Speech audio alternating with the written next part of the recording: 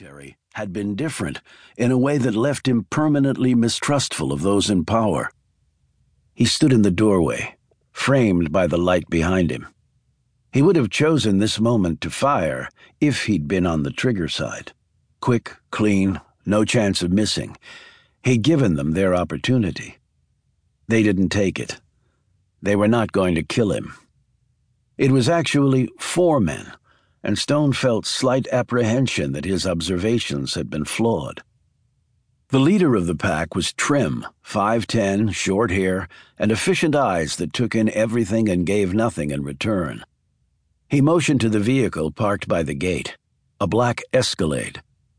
There was a time when Stone would have rated a platoon of crackerjack killers coming for him by land, sea, and air. Those days, apparently, were over. A quartet of suits in a Cadillac on steroids was enough. There were no unnecessary words uttered. He was expertly searched and ushered into the vehicle. He sat in the middle bench seat, a man on either side of him. He could feel each of their muscled arms as they lay against his.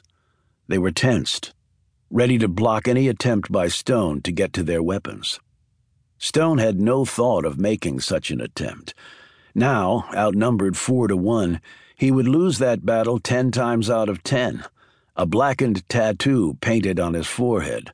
A third eye his reward for the fatal miscalculation. Decades ago, it was probable that 4 men far better than these would lay dead as he walked away to fight another day. But those days were long in the past. "Where?" he asked. He never expected a response, and didn't get one.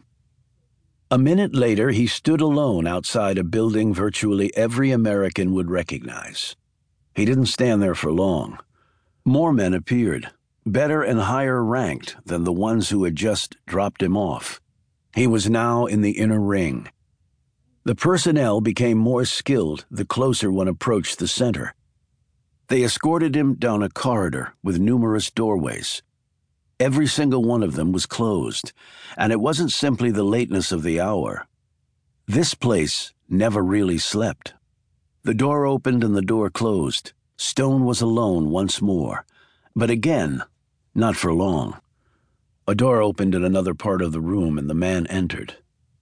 He didn't look at Stone, but motioned for him to sit.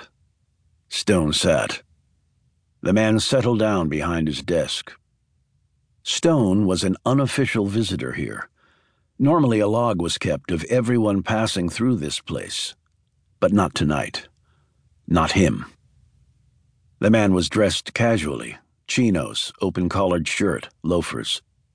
He slid glasses over his face, rustled some papers on his desk. A single light burned next to him. Stone studied him. The man looked intense and determined. He had to be to survive this place. He put down the papers, slid up the glasses. "We have a problem," said James Brennan, the President of the United States. "And we need your help."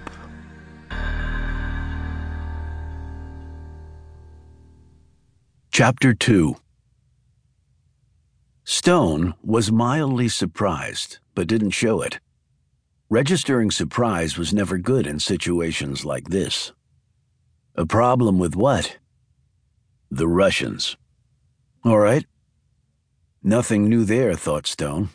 We often have problems with the Russians. The president continued. "You've been there."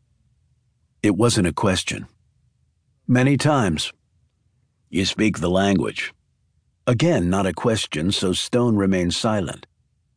"You know their tactics." "I used to know them. That was a long time ago." Brennan smiled grimly.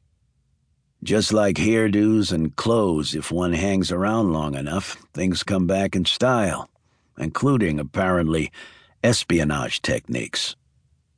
The president leaned back and put his feet up on the resolute desk that had been a gift from Queen Victoria to America near the end of the 19th century.